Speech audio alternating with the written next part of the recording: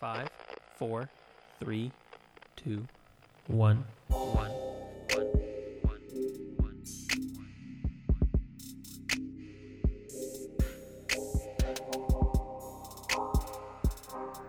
Well, folks, you're listening to Above the Board. My name's Jeremy. Hi, I'm Brad. Hey, Brad. Sorry, I was drinking water, man. Gotta That's stay all right. hydrated.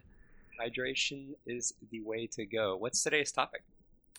Today we're talking about the different... Well, we're going to be talking about railroading versus sandboxing in RPGs, which is a discussion we've had many, many times.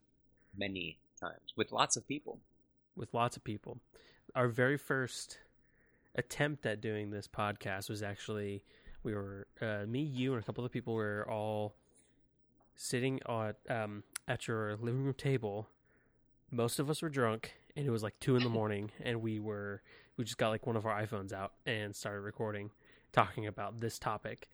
Yes. Which just quickly turned into let's shit on Bradley's new D&D campaign. Well, I mean, to be fair, I was maybe a little hostile. I was really drunk that night. I do recall that. Yeah. No, it was good. I think it might have probably bothered me a little bit in the moment. I don't know if you could hear my mom. She just opened her door. I couldn't. She just... I might have been a little bit like hot about it in the moment, but now I'm like, whatever. It was years ago.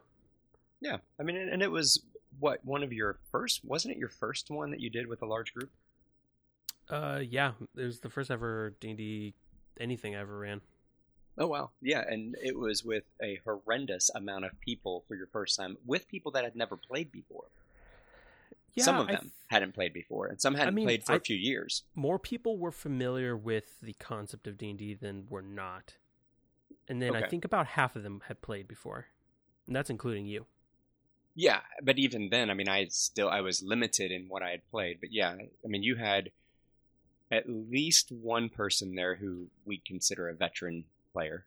Yes. And then another couple, there was a couple there that they were very knowledgeable about a popular D&D show, Critical Role, which we've mentioned a couple times. So they like understood the basics and they knew how to play. They just have never actually played it before. Yes. Which, I don't know. I mean, when I played, what I remember, it was pretty good. There was just a lot going on during that time. It was definitely a learning process. Yeah. What else you been doing creative-wise in the last couple of weeks since our last recording? Anything? Creative-wise, not a lot. I've been doing some more just like really small spurts of activity and projects here and there. Doing hold on. Sorry. I did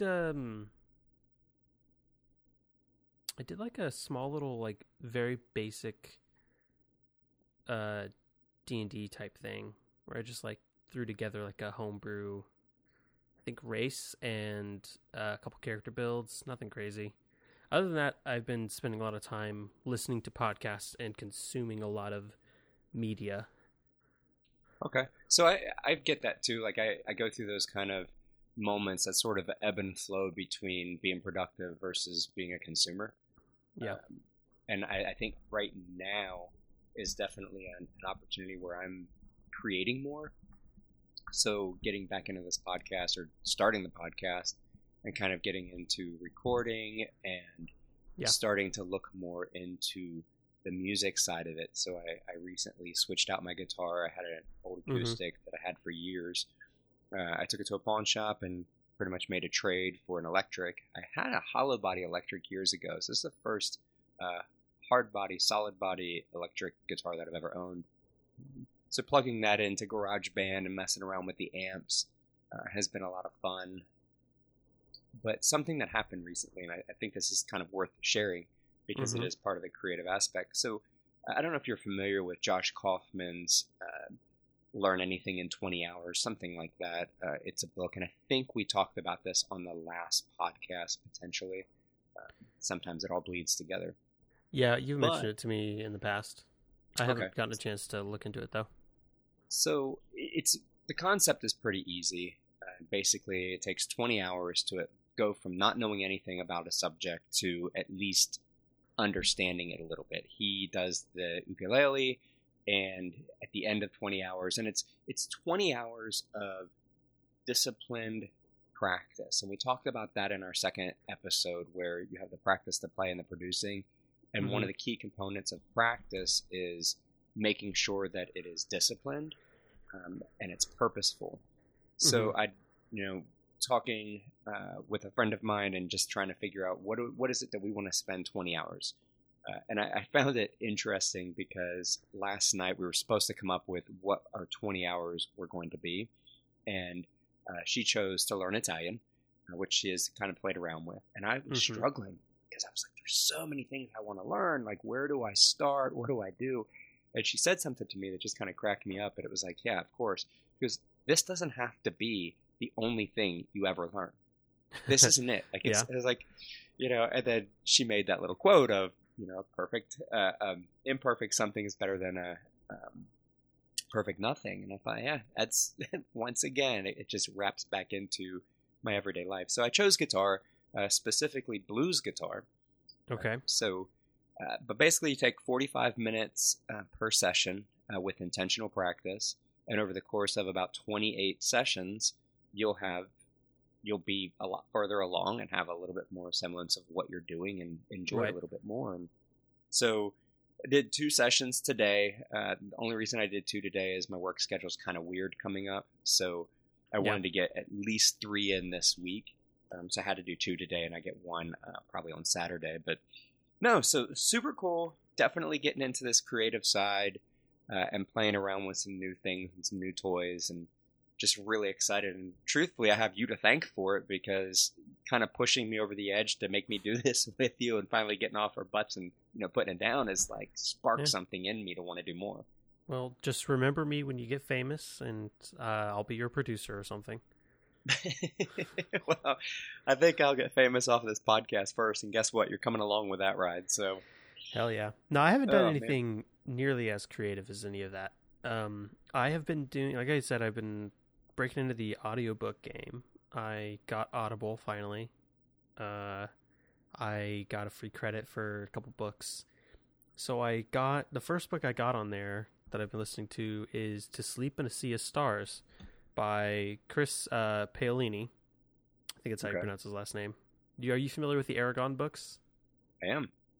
Yeah, so I think this is the first anything he's released since the end of that book series. Oh, wow. It's sci-fi. It's interesting. I am maybe like 6 or 7 hours into it, and it's like 36 hours or something like that. Oh, wow. It's a long one, but he's a long-winded author, so it makes sense. But yeah, it's interesting. If I remember correctly, and I had read Aragon and I had read Eldest. Mm-hmm. I tried to read, was it Bersinger? Brimsinger, like I think is what it's. Yeah, Brimsinger. So I tried to read that one, but it had been so long since I had read Eldest, I just couldn't find my footing in it and kind of gave up. And I've never decided to go back. I enjoyed Eldest was fantastic. Eldest was actually really good. I remember liking that one the most, just because I really liked the character of, I think his name is Roran, if I'm remembering correctly. Yes, Aragon's brother. I just love the idea of this otherwise normal dude who's just pushed to his absolute fucking limit against literally, gods and monsters, or dragons and monsters, I guess, in that case. And all he had was a fucking blacksmith hammer, and he just... Yeah, it was cool. It's a cool story. Speaking of dragons, I actually have been listening to the first Game of Thrones book. Yeah. And I'm probably, oh my goodness, that's like a 36-hour book. I think I'm 20 hours into it. When do you listen? When do you listen to it the most? Like when you're driving, when you're working out, when do you listen? I don't typically listen to books when I work out. I have in the past. I just find it kind of tough to listen to the book, and I find it not being very motivational. I have listened to a couple of books that are more like plays when I run occasionally, but that's rare. Typically, I listen to them like when I'm doing dishes, when I'm cleaning the house, when I'm driving, anytime I'm doing a mundane task. So I've been in quarantine the last couple of days. I'm fine. I'm healthy. I tested negative, but just due to policy, I had to quarantine because I was around a couple of people that did test positive. So I've had this opportunity my house is absolutely spotless right now because I've just been cleaning a lot. So I have noticed that the level of cleanliness in my house is directly proportional to however excited I am about a specific book or podcast. It makes sense. I'm just like, I'm finding reasons that, I want to listen more to this. And because I just can't sit there and listen to it, I find myself doing something. So I was cleaning my walls. I'm the same way. I can't sit or stand and listen to an audiobook. My mind will start wandering. So like one or the other needs to be doing something, you know. So when I'm driving is when I have been listening to the podcasts or the audiobooks the most. Interesting. Because I drive like over an hour a day for my commute overall, so I'm able to knock out a good chunk of it.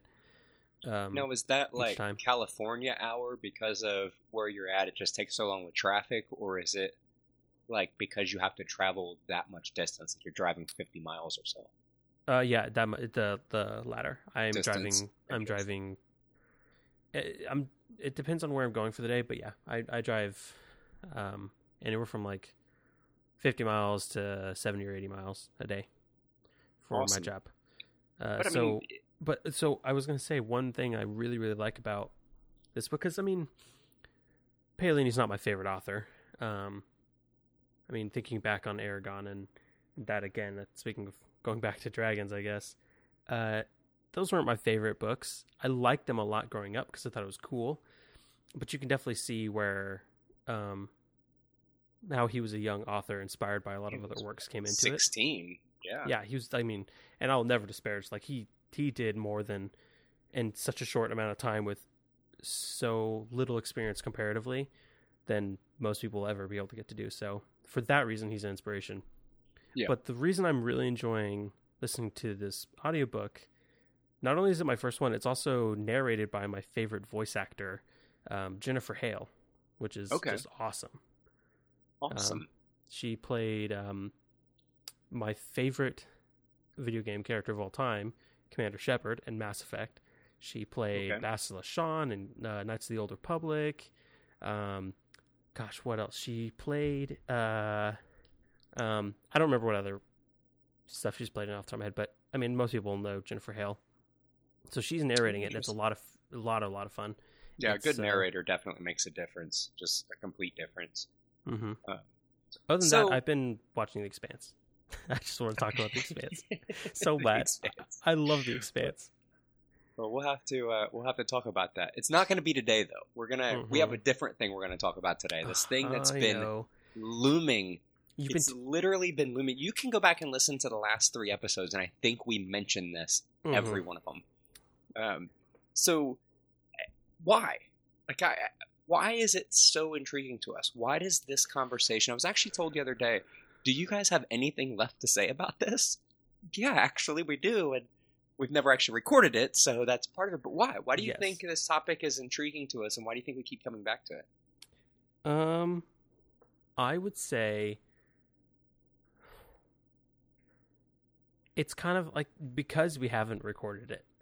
Like it's almost like it almost feels like unfinished business to me. Like I feel like I was never able to accurately and concisely get my points across, which in past discussions it definitely took on more of a debate feel, which today I don't think it will. I think this is literally just going to be a discussion about it. Yeah, I think so too.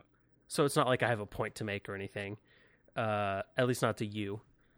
But it's just such an interesting topic to talk about in regards to RPGs, tabletop specifically, which is what we're going to be focusing on. Yeah, absolutely. It has a discussion in other types of media as well, like video games and everything like that. But that's not anything that we're going to be talking about today. So as we get started, one of the things I wanted to do in this is I wanted to define exactly what we believe railroading and sandboxing are. And like you said, when we talk about RPGs, we're talking about tabletop RPGs, not video games. Realizing that there are parallels to the two, but we'll keep this topic mostly about RPGs. I do think that video games will come up. Probably, yeah. Yeah, so, but definition of them. Well, I mean, I think first, Jeremy, yeah, look at our show notes. What's first? Community feedback. I asked the community questions. We need to honor their wishes in answering. You did. You're right. Way to reel me back in. I know. I go on these tangents. Community, I want you to do something for me. Once you listen to this podcast and however long it takes for us to put it out, I want you to at Jeremy, wherever you find him, on Instagram and Twitter, and just yell at him for trying to push past your valid opinions. You can find me on @boardgame_Jer on Instagram. Yeah, whatever. Anyways, you're right. We're going to be talking about railroads versus sandbox and RPGs. And we both asked on Twitter and Instagram, both on our personal accounts and then also on our podcast account, what type of game people played in or ran as the game master most often, between a railroaded game, a sandbox game, a mixture of the two, and then I also had another option in there just in case for if someone didn't know what those terms meant. Only one person said they didn't know what that meant. We had a couple replies, and I also reached out to my friends, some of my old gaming group buddies, which I don't know if you got a chance to reach out to any. I didn't. Yeah. I didn't. I mean, I could tell you what they would say. Yeah, I probably could as well, because there's some overlap there. Anyways, 16% said they didn't know what those terms meant, railroad and sandbox, which is, a decent enough chunk that we are going to define them. 16% said that they most often play railroaded games, which is interesting. The person that I asked, they said that they almost always run the game. They're almost always the dungeon master. The one person that we know, and just because I don't know about names and whatnot, whether we should throw them out there, but one person that we know played in your game, the veteran in your game that we both know very well. Mm-hmm. I have talked to him in the past, and he seems to prefer games that are more controlled and railroaded because he enjoys that story. And I'll get into that a little bit more, but did you ask him? I actually didn't. He's not in any of my group chats. I haven't reached out to him in a while. I should have reached out to him. Oh, you should have. Yep. Okay, so that we can put that as okay. So bump that percentage up a little bit more then. Okay. 16% said that they most often play in sandbox games. This person has run a game and has played in 2 games and various one shots here and there. Okay. And then the rest, about 50%, said that it's a mixture, which is about accurate and pretty telling, I think, of the game itself. Dungeons & Dragons specifically, but also the idea of tabletop role-playing games. Of that 50%, about 2/3 said that skewed more towards sandbox style. So, I think that tracks with what I was expecting. If anything, I would have expected the not knowing what the terms meant would have been higher. But I also did do hashtags that probably people who would have been looking at those hashtags would have been the crowd that would know what those terms are, not necessarily stumbled upon. I want to talk about the 60 or 70 people that saw the poll and didn't interact with it. Folks, I thought we weren't doing numbers. I thought we weren't doing numbers. I mean, the one that I put up, it was like 60 some people interacted with it. They saw it. and they didn't interact with the poll. So are we going to be interact using with the this poll. podcast as your personal platform to call out your personal lack of interaction with your own community? Is that what we're doing? I know I'm guilty of this as well. There are times where I go through like the Instagram stories and there'll be a poll or there'll be something and I don't interact with it, and it always frustrates me because I'm like, I should have. Even if I don't know, I should just do something, because these are content creators. They're taking their time to make something, and I'm spending my time consuming. And truthfully, things like Instagram and Twitter aren't just about consuming media. It's about communicating through media. Mm-hmm. And so clearly, I mean, I have a lot on my own end to start working at, to get better at. But yes, I was frustrated. A wise man once told me, or it might have been a woman, I actually don't remember. A wise person once told me, Jeremy, be the change that you want to see in the world. I actually have that on a canvas by my door. Oh, really? Yeah. Maybe that's where I saw it. Maybe. I've just been saying it for years. I don't know where I got that from. It's pretty commonplace. I think it's attributed to Gandhi, and I don't think it's a direct quote. I've read some things about it before, but regardless, we digress. So, coming off of the community feedback, mm-hmm. let's define them. What is a railroad? What is a sandbox? A railroad, for the purposes, like we said, this is going to be campaigns or one-shots. That's what we mean by mm-hmm. game. It has players following a pre-written story with little or no personal input that would impact the outcome of that story. Basically, everything in it is predetermined. Mm-hmm. Okay? Yep. So what would you call sandboxing? The opposite. Okay. It's a game where the players would have near it to absolutely infinite possibilities in front of them and options available, where they're limited only by the creativity and the rules of the game. And even then, the rule of cool is a rule of the game, which specifically says rules in the game can be ignored. So pretty much the opposite, whereas railroading is everything is predetermined. Sandbox would be nothing is predetermined. A really good example, if you want like a super, if maybe long-winded analogy, I sent you a video by Matt Colville, right? Mm-hmm. Did you get a chance to watch his I did. His video? I watched all three of them and more of other things. Yes, I love that video series. That trilogy of videos where he talks about railroad and sandboxing mm-hmm. and games like that.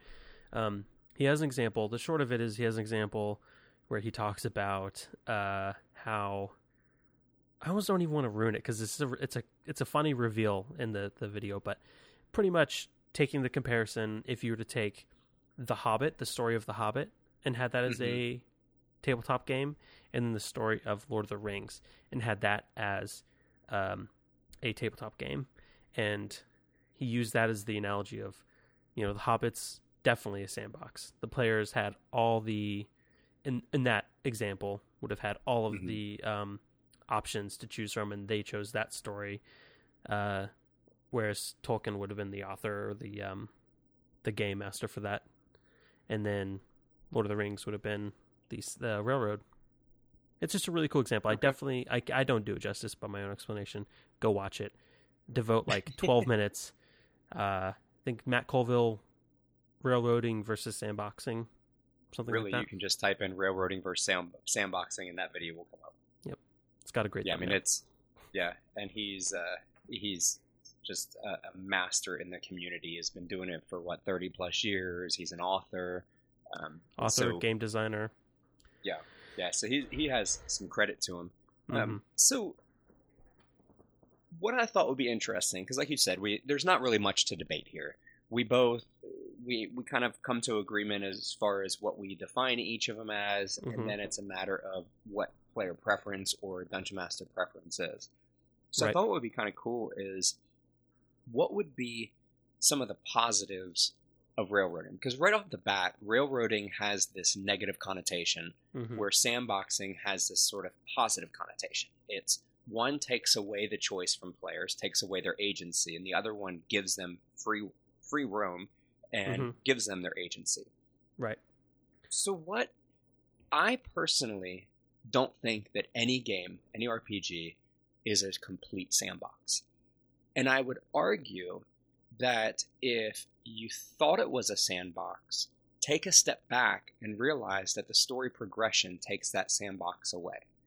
Now, I also don't think that anybody would want to play in a completely open sandbox. And I think the word sandbox often gets misused or misrepresented along with its video game counterpart as being open world.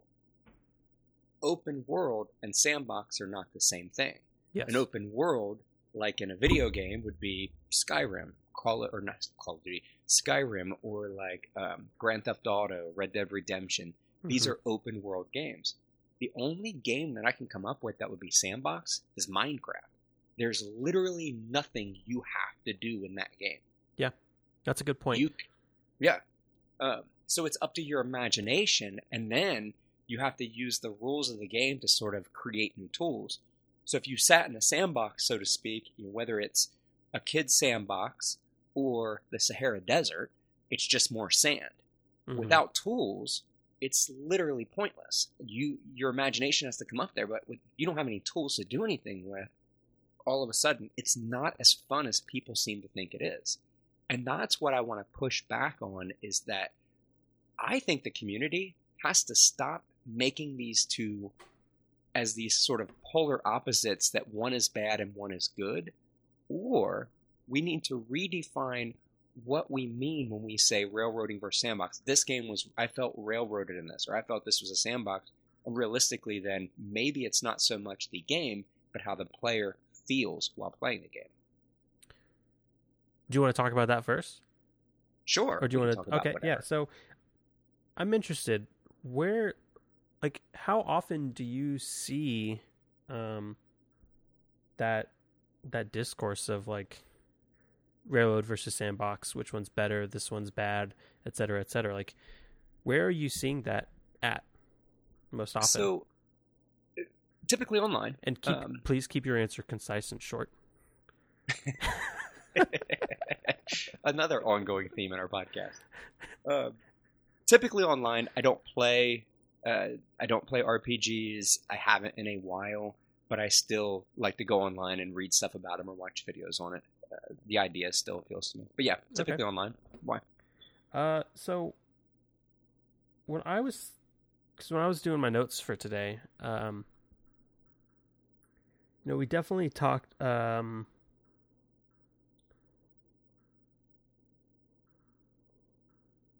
Hold on. Sorry. It's okay. See, hold on. We're going to cut this out. I don't like how you preach this whole fucking big game about these notes. We're going to follow the notes, and then you just fuck off and go to the last. Like, my notes are structured off of the goddamn show notes. Oh, well then go back to... I peaked so hard. Back to what are the positives of each. I started to, and I just kind of went off. Yeah, you just went off the fucking rails. What's wrong with you? I have a habit of doing that. I'm living a sandbox podcast, man. You're asking me what some of the positives are. Yeah. Of each. Yes. When we're talking about railroad, sandbox. I know. I had a manager once who tried to get me to stop saying I think so much, which is a good point. It's a good point. You got to be confident with what you're saying. So railroad, when you're talking about railroad games, a positive for that is absolutely the opportunity to tell, as a game master, to tell a much more concise or poetic or enthralling story that is more in line with what you had first intended to set out and tell. Yeah. Story driven. That's actually the first positive I have on my list as well, is that it's story driven. Absolutely. And the opposite is true. If you are a player, it gives you the wonderful opportunity to be able to be witness to that, So being a story driven aspect, people crave structure. So even and obviously, as we're talking about this, we're still RPGs still have choice. They still have dice rolls, things like that happen in Mm-hmm. them. So the positive of railroading is that it's story driven, and that story driven aspect tends to be more entertaining because the story's been thought through. Right. So it's not being hashed out there at the moment. There's something to kind of sink your teeth into and be engaged with and excited about. And I think that is definitely a positive to it. The other one I have is forward motion. What do you think about that? Yeah, makes sense. It like we'll kind of touch on it, I think, a little bit later when we get into the negatives of sandboxing. But yeah, when you have a set idea of what the story is going to be, either as the game master that you're running, or if you're taking part into it as a player, there's not going to be a lot of room for nonsense or fuckery. That's asinine, I would say. So there's that constant progress towards a goal, or I kind of like there's sort of this feeling of accomplishment that the characters have. It's kind of like when you're watching a movie and you're rooting for the protagonist. Yeah, you have a sense of accomplishment when that protagonist wins, even though you've had no agency over what the decision was in that movie or book, but you're excited to be a part of it. right. So a good story can do that for you. And I think that is just one of the very positives of a typically railroaded game is just having that story-driven forward motion. Right. That actually reminds me of going back to Mass Effect. It's a video game, so I guess we are going to talk about video games a little bit. Mm-hmm. That brings to mind there's an instance in the third game where it's towards the end. No spoilers, or very little. So throughout the game, especially the third game, you have what are called interrupts, where during a scripted cutscene or dialogue scene, you can press a button and perform an action that will influence the story. Usually they're drastic actions, anywhere from yelling at a person to shooting a person to running away, something along those lines. Towards the end of the game, you are at the climax of your conflict with one of the main antagonists, and you have the option to do an interrupt during a cutscene, which just puts this person in their place. I'm trying to be as vague as possible to avoid spoilers. And it's on the end of the morality compass that very few players play through, right? But everybody who's played that game and talks about it online says they always take that interrupt because they hate that fucking character and they want to put that antagonist in their place. So that kind of reminds me of that, where you kind of... There's that almost like illusion of choice, I guess. But the story is always going to get progressed, which I think is definitely a big benefit of doing railroads. And that's one of the things that when I was talking with one of my friends about this topic, he straight up says, like, if the DM has a good story, give me railroad all day long. I don't care. I want to witness that good story. So and I agree. I definitely agree. So what about sandboxing? What are the positives? I mean, this is the one that everybody wants to have, or at least the illusion that they want to have it. So what are the positives of sandboxing? I think it gives... No, damn it, I keep saying a thing. I think it definitely gives you the ability to flex your improv muscles, which is only beneficial. Like, I can't think of a situation where it would be bad to be improv. I have good improvisational abilities. I can't think of a situation in life. But specifically with RPGs, it's always good to have that. And sandboxing definitely helps you build that and promote that strength and get better and better at it. Yeah, definitely. So, like, what about freedom of choice? Like, that's one of the biggest draws, I think, to sandboxing is that the player feels like they have the freedom to choose and that their choices heavily impact the world or the game that they're playing. Yeah, and that only gives them ownership over it, or at least some measure of it, which is a good thing, especially when you're doing communal storytelling, Yeah, definitely. And then, it creates that player investment, opens doors for unique gameplay, But at what point? Maybe I should wait on that till we get to the negatives. This was a hard thing for me to break down, and I ended up doing it more of a kind of an outline. I had tried doing which you graphs, promptly spreadsheets. I know I have a habit of doing that too, but I did in my notes though. I kind of broke down how I wanted to see it, but then it's just the way conversation flows. I wasn't quite sure how it was going to be, how I needed to see it. Well, so I mean, we can talk about negatives now. I don't have any other positives. Yeah. I mean, I think we have well encompassed because anything that we haven't like specifically covered in detail, anybody who's listening that's worth their salt will be able to extrapolate. So yeah. Okay. So what are the negatives of each? Well, for railroading, you do not have that opportunity to grow your improv muscles, like at all. True. I mean, well, maybe that's not truly accurate, because there's still that opportunity to improvise with your players. Yeah, but if we're like talking role-play scenarios. strictly, but if we're talking strictly, the difference between a completely open world sandbox game versus a completely railroaded game, there really isn't a whole lot. I mean, the improv, you're right. I mean, to some degree, I guess, yes, there are slightly improvisational skills there with just sort of the role-playing, conversation, dialogue. Yeah. But as far as like... It's not going to matter. Yeah, as far as like communal storytelling goes, you definitely don't... You aren't able to get that that muscle strengthened. It also doesn't really... Along the same lines, it doesn't really promote creativity. You know, not necessarily.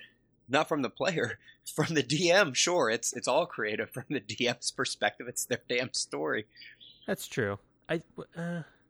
Unless they use a module, but I mean, if it's their story, then at that point, you kind of wonder, hey, why are you being a DM? Why not just write a book?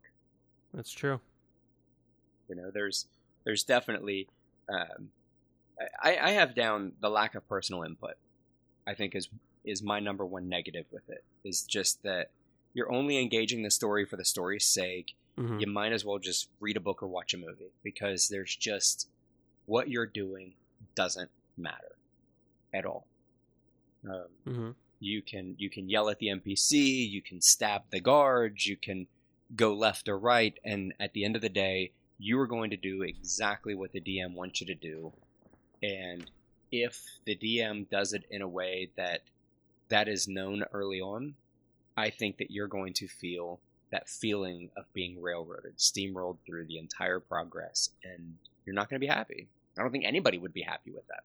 Yeah. At that point, unless that's what you signed on for. Yeah, exactly. Unless you signed on for that, which I don't think anybody would sign on for that with that little sliding lever completely over to that side. Yeah. Maybe, new, I would say they maybe want a little bit to that side, or a good bit to that side, just because they're not sure what to do. But I don't think anybody specifically plays an RPG to sit back and listen to a person tell them how everything is going to go. Then what's the point of rolling dice? What's the point of doing anything? That's fair. That's true. But also, you can't knock it till you try it, Jeremy. I mean, I've never tried it, and I don't think I'd ever want to, but you never know. Some people might like that. I think...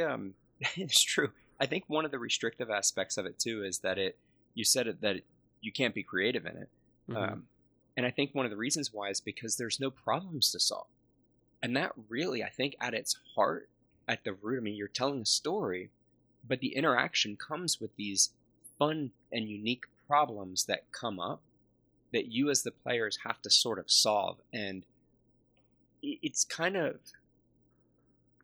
I won't tangent. What do you think about them? No, I agree. I want to hear this tangent now. What about sandboxing? What are some of the negatives of sandboxing? So I briefly touched on it before, it makes sense, right? If you think about it, the negatives of sandboxing are the positives of railroading, and vice versa is true. Yes. So with sandboxing, a true sandbox, the likelihood or the possibility of just chaos or nonsense or just dumb fuckery is so much higher in lieu of, creativity or imagination, of communal storytelling, of being witness to a impactful, enthralling, inspiring story that you or the player or the DM set out to tell. Having a truly sandbox world can just totally mitigate that by choice of the players, just fucking off, doing whatever the hell they want to do. Because there's no direction. Which is exactly what happened in my game. Yes. And y'all bitched at me for having a railroady ass game. Reality, it was a true sandbox, and you just thought you wanted a sandbox, but in reality, you didn't. I definitely didn't, and we talked about that at one point. And once we get past this, I have a solution. I'm gonna solve the problem of railroading and sandboxing. Oh, really? So stay tuned for that. Oh, yeah. Okay. I also have a solution. I have a really well thought out we're here. couple sentence thing. What about you? What I think, negatives do you see? One, it needs tools to become interesting. So if you think about a sandbox, a literal sandbox, it has sand in it, and the idea of a sandbox is you can do whatever you want. Just the sand is your world. And whether you're playing in the sandbox or you're playing in the Sahara Desert, you just have more sand. You need tools. Mm-hmm. And whether that be a shovel or a bucket or a castle form, whatever it may be, you need tools to make that sand interesting. Now, you can kind of make it interesting for a brief amount of time, and I think that's where the fuckery comes around. Yeah. Where it's like, we're trying to make it interesting because we don't really have anything else to do. But once you have those tools, now you can start to create something within those tools, within the confines of those tools. And I think that having a few tools to transform the sand, it's kind of what makes it fun. But then at the same token, having too many tools kind of makes it unfun, because you're stuck again with that abundance of choice, which is the other negative I have with a sandbox. There's just, when the DM looks at you and says, okay, what do you do next? And that was one of the things I argued with you. I say argued, but that I kind of struggled with your campaign was that it's difficult for people, especially if you haven't played a lot.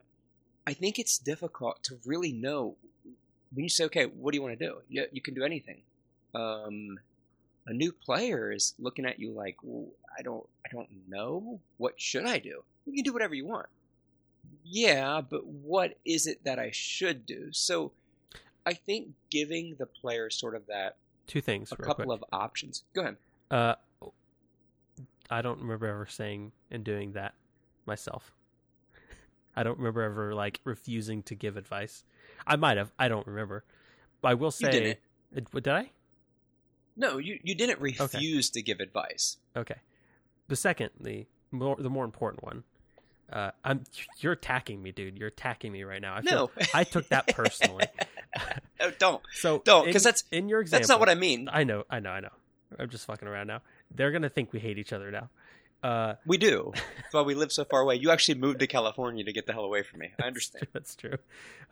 So in your analogy with needing the tools to make it interesting for a sandbox, with D&D and other tabletop RPGs specifically, are the rules the tools that you're talking about, or are you talking about more like metaphysical, like the game master provides tools for the players that are outside of the confines of the rules of the game? I think it's a little bit of both. I think the rules of the game kind of create the boundaries of the sandbox. I think they create the they create the parameters that you work around. Okay. Whereas the storyline, the tools would be what populates the world, then, that the game master has populated the world with, whether that's a storyline or characters or magic items or dungeons. I think that's whatever. Fair. Okay. All right. Makes sense. I agree. Yeah. So I guess now that we got that kind of out of the way, I'm kind of curious, why do you think that railroading has such a negative connotation and sandboxing is, dare I say it, revered? So in my experience, and in my opinion, railroading has a negative connotation, I think stemming from the same, if not similar, stigma of the idea of the game master versus the player's mentality. I think those that have that innate thought process of wanting to win at D&D or win at the tabletop RPG, especially I'm gonna win at your story, whether it's over whether that winning is over the players as the game master or winning over the game master as the players. I think that really does lend itself to that negative connotation of railroading bad, sandboxing good, because it's the idea of like, you know, if I can do whatever I want, there's no way the GM is going to win. You know, if the GM won't let me do whatever I want, then I've lost. You know, like you said, what's the point if I can't do whatever I want? Do you think it's that they lost, or maybe they feel that if I can't do whatever I want, then I really have no control over the story at all? So it becomes an all or nothing mindset. I think there's no difference, at least in this scenario. Okay. let me rephrase it. I think the people who have that mentality of winning or losing at D&D or RPGs in general, in their minds, not being able to do anything that they want to do would be the same as losing. It's not the only way to lose, but it is the same as losing. That's the experience that I've had with many players and discussions I've had with other people. So if that's the case, and what we just talked about from the definitions, and then even going into kind of the pros and cons of both, I think it's fair to say that any game that is good that you're playing in that you have enjoyed is somewhere in the middle. If you look at it as from a seesaw aspect, in order to find balance in the game, you have to be somewhere in the middle. You can't be completely on one side or the other, because really the idea of that sandbox game, it's appealing because they offer freedom. You know, it's whatever you want. Now hold on. Go ahead. You didn't answer your own question. Oh. What? Why do you think railroading has a negative connotation? Would you agree with me, or would you think it's something else? Would you say it's partially correct? No, I do. I think you're partially correct. I mean, I think you're correct. I think it's true to you, and I think that railroading, there's no choice. You know, when we think about railroading, we think of a game that has little to no choice, and we were drug along. Whereas sandboxing, we have this idea that we have unlimited choice, right? And we take story out of that, unless we're talking about railroading. So I think truly, I think that's what I want to change. I want to change the stigma that railroading bad, sandboxing good, because I don't think that's the truth. I agree. I think. Go ahead. I agree. I'm glad. Listen, I'm trying to make sure that we have a discussion and not a tangent. Okay, my tangents. Yeah, that's good. I need that. I agree, because you remember earlier when I asked you earlier where you had heard that discussion about railroading versus sandboxing, which one's good, which one's bad, where it had asked you that the most, where you've seen that the most. Yes. Where I had seen that the most was, I've seen it more often with players than GMs. Like, even just the connotation of one is better than the other, I've seen it more with players. I think that makes sense, though, because, I mean, be realistic here. What GM is going to go back and say, well, I surely railroaded those guys? They're not going to be happy about that. Yeah, that's there true. may be a few, but I just don't think that's the overall. And I think it comes back to that idea that the railroading and sandboxing isn't as literal as we think. It's more of a feeling than a type of game. Absolutely. It's, I listened to a podcast earlier yesterday, when I was kind of doing some more research, and they said it's more like an amusement park. And I thought this was fantastic, because the idea is that you can walk around that amusement park and you can do whatever you want to do. But when you go to get on that roller coaster, you go to get on that ride, you're committing to that. So it's kind of like that where you can do whatever you want. And Matt Colville mentioned this, and I thought it was brilliant. He mentioned it in one of those videos, and he talked about having 6 or 8 low-level modules at his fingertips. Now, take in mind, the guy has been doing this for 30-plus years, but he's got 6 or 8 low-level modules, and he starts them in a town, and he sort of throws these ideas out, like, oh, there's this, god, this temple over there in this city that something got taken. And you can make it something that the players want by simply telling them, well, it's your god. It's the god that you've sworn fidelity to. And I think that's what's intriguing. And from an experienced DM, he put them in the center of all of these rides. When the players then make their choice, that's the player's agency. They go onto that, they strap in, they take that ride.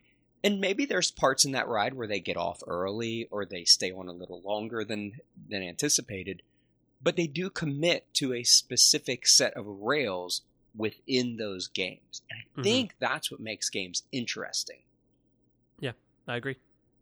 That's a really good point. It's man, Matt Colville has a way with communicating ideas. So yeah, he does. I like that. And, it's kind of like, would you say that the illusion of choice is sort of the greatest tool set that a DM has? Because they're giving sort of this, if I want to tell you a story and there is an overarching plot here, and I want you to find that big bad, or I want you to fight that dragon by the end, we may take our time getting there. I'm not going to force you to get to it. But eventually we're going to get there because there's a story there, and that story is going to be fun. Yeah. I was talking with a friend earlier, and he said pretty much exactly that. He said that most games are going to have elements of railroading and elements of sandboxing. It's going to be a mixture of the two. But generally, a good game is going to, you might not necessarily have that overarching bad guy or story all the way through as an element of the game, but eventually it's going to funnel down to it. Eventually that choice will be brought back up through player actions or not. So, and as a DM, I think something that could happen to sort of help progress that is that mindset of there's always something else. If the environment is living, if it's not a static environment, you could have that idea that, okay, you have these 3 choices. You could go to one of these 3 towns. These are the things that are happening in each of those towns. And the players say, I want to go to town A. Fine. But later they can't say, well, you know what? There was that mission that we could have went back to town C to save those goblins. I'm sorry, you didn't go there. They did their damage. That happened. Right. Because the world is living and breathing. And that's where I think it is a little bit different than a video game in a sense. And I think that kind of creates that feeling of the players feel like their choices impacted the environment. But then from a game master thought process, just because whatever excursion was created in those other towns, just because they didn't go there, it's easy to say, yeah, that they destroyed everything. Well, because you didn't give any information about that plot, that's still a tool available to the game master later on down the road. The players may still experience that exact same thing. They just don't know they're experiencing the same, and that's where good storytelling, communal storytelling, I think, comes in. Yeah, absolutely.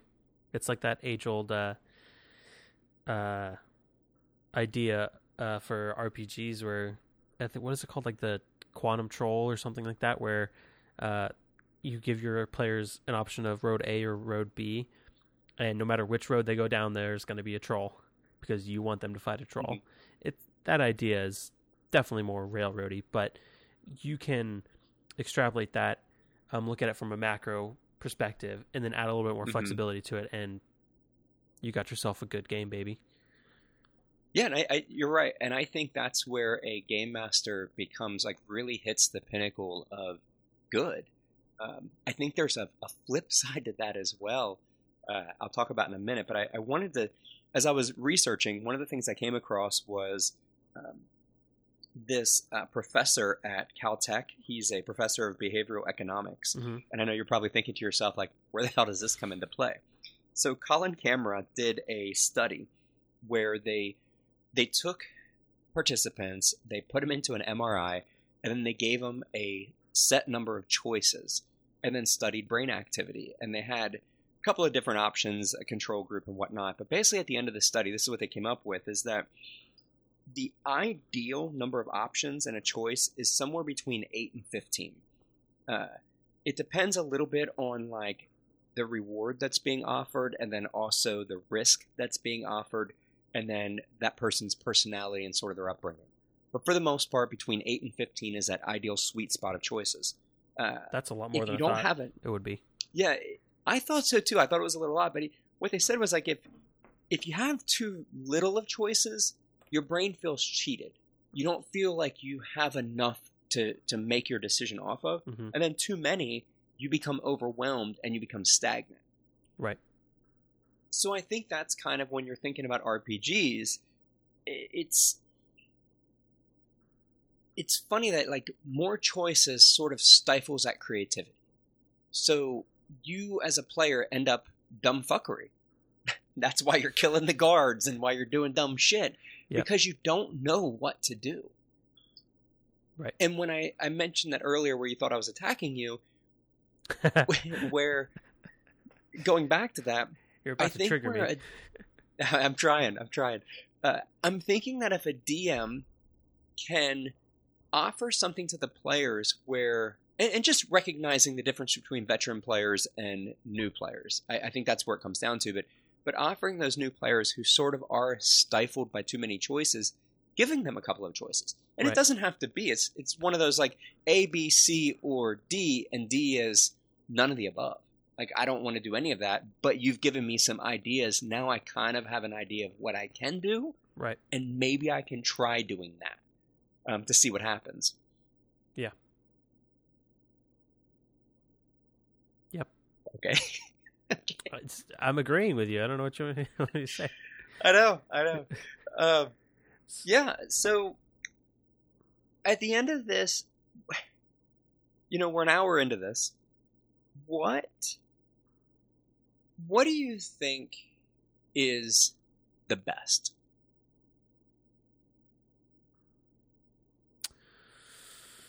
I really am loving the new cherry cheesecake ice cream that Ben & Jerry's has. So good. What do you mean? What's the best? I mean, for you, if you're a player, mm-hmm. At the end of the day, what do you want more of? We started out, we asked the community what they wanted, whether it was more railroad, more sandbox, a mixture of the two. If you look at it from a seesaw approach where, one side is all railroad, one side is all sandbox. The fulcrum in the center of the seesaw is, it's 100, it's 50-50. Where do you fall in that seesaw? How does it balance to make it the most fun for you?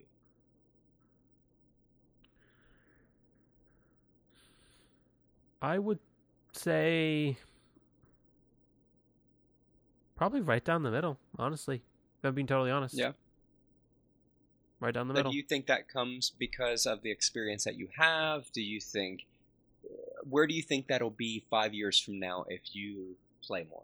Do you think it'll stay there, or do you think it'll move one way or the other? I imagine it'll move. Which way, I don't know. Interesting.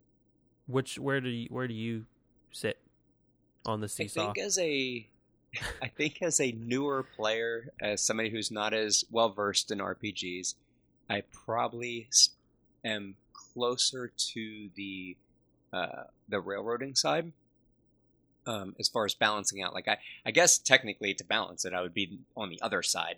I need more railroading in my game mm-hmm. to make me interested, because realistically, I am more into it for the communal story aspect of it. Right. I'm not playing an RPG for that open-ended, I can do whatever I want, roll the dice and have fun. My old roommate would be. He would be very much on that side, and which is fine, and that's the game that he likes to play.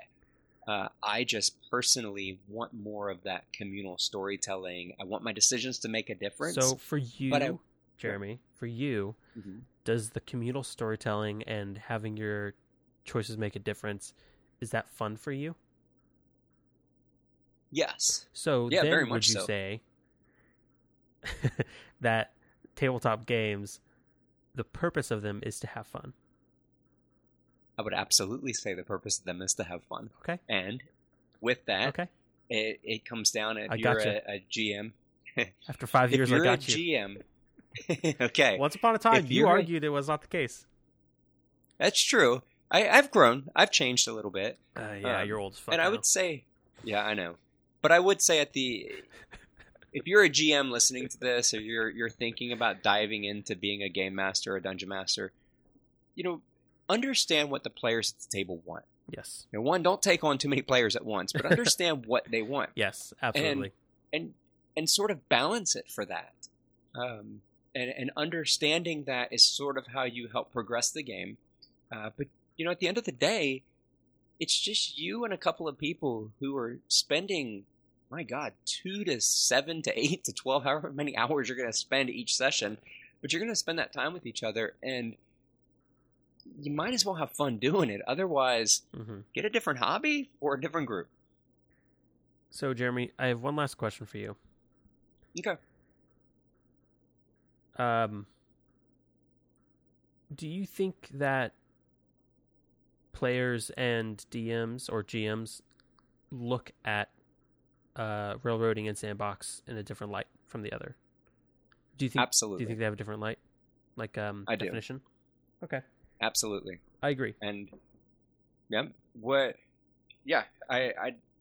100% think that it's different from players to DMs. What do you think it means? Because we went obviously into detail from the player aspect. What do you think it means for the DM, the railroading and sandbox? Hold on. Actually, now that I'm thinking about it, I almost think that they would view it the same. Like if you take any given player in DM, they would view the definition, the basic definition of railroading and sandboxing is the same. It's if anything, the connotations and the reactions to them would be different, I think. Okay.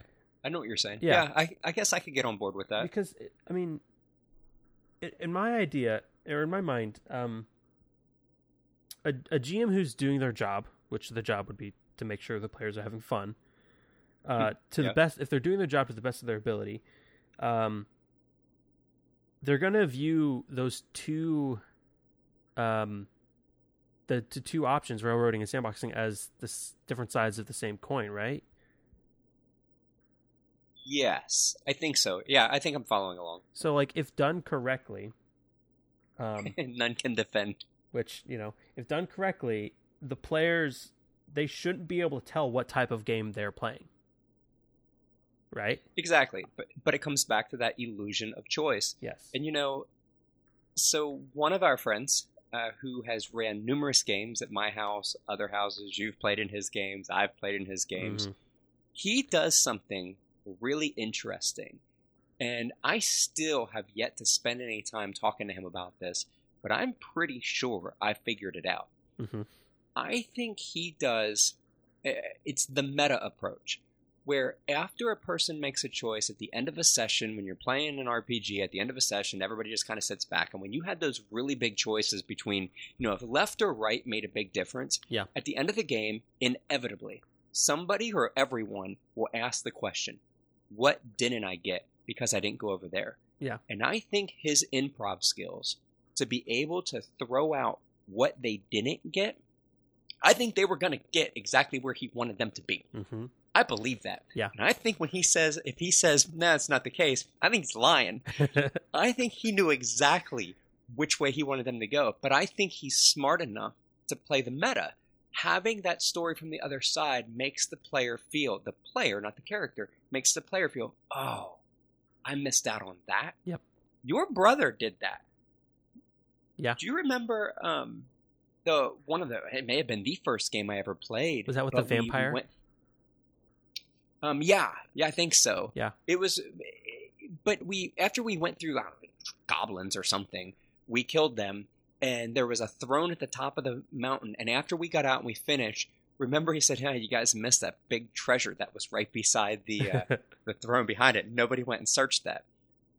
Asshole. Like, it's like, okay, but that made us hungry and made us realize going forward, okay, there was something there. We missed it. Mm-hmm. We could have went on and never known about it. But because he said that, even if there never was, he may have never wanted to give us anything. He just wanted us to know that in the future, look around. Yeah. Spend some time. And I think that's one of the tools that a DM has. And I think that is leaning more towards that railroading approach. And I think that's what makes games interesting. They make it dynamic. Mm-hmm. If it was just that open world of, what would you end up doing without a story? Yeah. Killing NPCs? That's fun. Right. Yeah. So did we answer it? Did we give... Have we ended this debate? Are we never going to talk about this again? I'm sure it'll come up. But... I do have my closing arguments for the debate. Closing arguments, quote unquote. Do it. Let's hear it. So here it is. Oh, it's prepared. Okay. The profound statement that we will end the podcast on. Actually, I don't know if we're going to end it on this or not. The profound statement that you've all been waiting for. So, if the story is compelling enough, there should only be the obvious choice. And if the possibilities are truly endless, the adventure writes itself. Huh. That's where I stand on the railroading versus sandboxing argument. And that is from both perspectives. As a player, as a DM. I think that is a great way to end this debate that we've had. Quotation fingers debate. Quotation fingers. Yeah, because this is not really a debate at all, as we said in the beginning. But I'm wondering, listeners, now that you've heard this, you can go on and Google sandbox and railroading, and you're going to come up with 1,001 things. This is, my goodness, I think this probably started back with Gary Gygax. Mm-hmm. I think it's been around since the beginning of time. That's an interesting question. Would you say Gygax is more of a railroad DM or a sandbox DM? I don't know if I could. He could. I don't think he. I think depending on the situation, he probably skewed towards one or the other. But I think he was right down the middle. Maybe. I think I would have to read a little bit more and come back to you on that one. I don't think that I can answer that intelligently right now. All right, fair enough. So should that be our mini take a gander? Go find out if Gygax was a sandbox or railroad DM. We'll get back to you the next time we do an RPG. We'll have an answer for you for that topic. Mm-hmm. But yeah, listeners, if you have anything at all you want to add to this, or maybe you don't like anything that we said and you think we're both stupid, by all means, send an email to us at abovetheboard@gmail.com. They can reach us on, what's our social media platforms? It's abovetheboardpodcast@gmail.com. Oh, yes. abovetheboardpodcast@gmail.com. Yeah. And what about our Instagram and our Twitter? What are our handles there? How can you add us? Above the Board Podcast. Oh, that's so easy. I got it real simple and real easy for everybody. Yeah. Perfect. So Above the Board Podcast, look for us out there in the interwebs. Mm-hmm. Folks, Jeremy? My name's Jeremy. It's been a pleasure talking to you. Jeremy, what are you doing? We're not done yet. Oh, I thought we were done. Jeremy, where can they find you on Twitter and Instagram and online? You can find me on Instagram at boardgame_Jer. Twitter, I have no idea. I have one. I think it's that board game guy at Twitter. I don't know. I check it once in a while. Maybe that'll be my homework. I'll figure it out. I'll bring that to you next time. What about you? Where can we find you? So I believe it's the same for either one. Let me double check. You can find me, yes it is, at Twitter and Instagram, pros_b_rad. That's prosbrad. Yeah. Hit us up. Let us know what you think about the podcast. Let us know what you think about the discussion today or any other previous discussions we've had. Yeah. Don't forget. Stay creative, folks. Stay creative. Don't forget to. I'm gonna steal. I wonder if I'll get sued for this. Don't forget to love each other. I'm gonna steal Matt Mercer's sign off. No, I think that's probably okay. All right, that's all for me. I got nothing else. Have a good night. All right, folks. Talk to you another time. Bye. Bye. I'm still recording. Okay, I'm done now.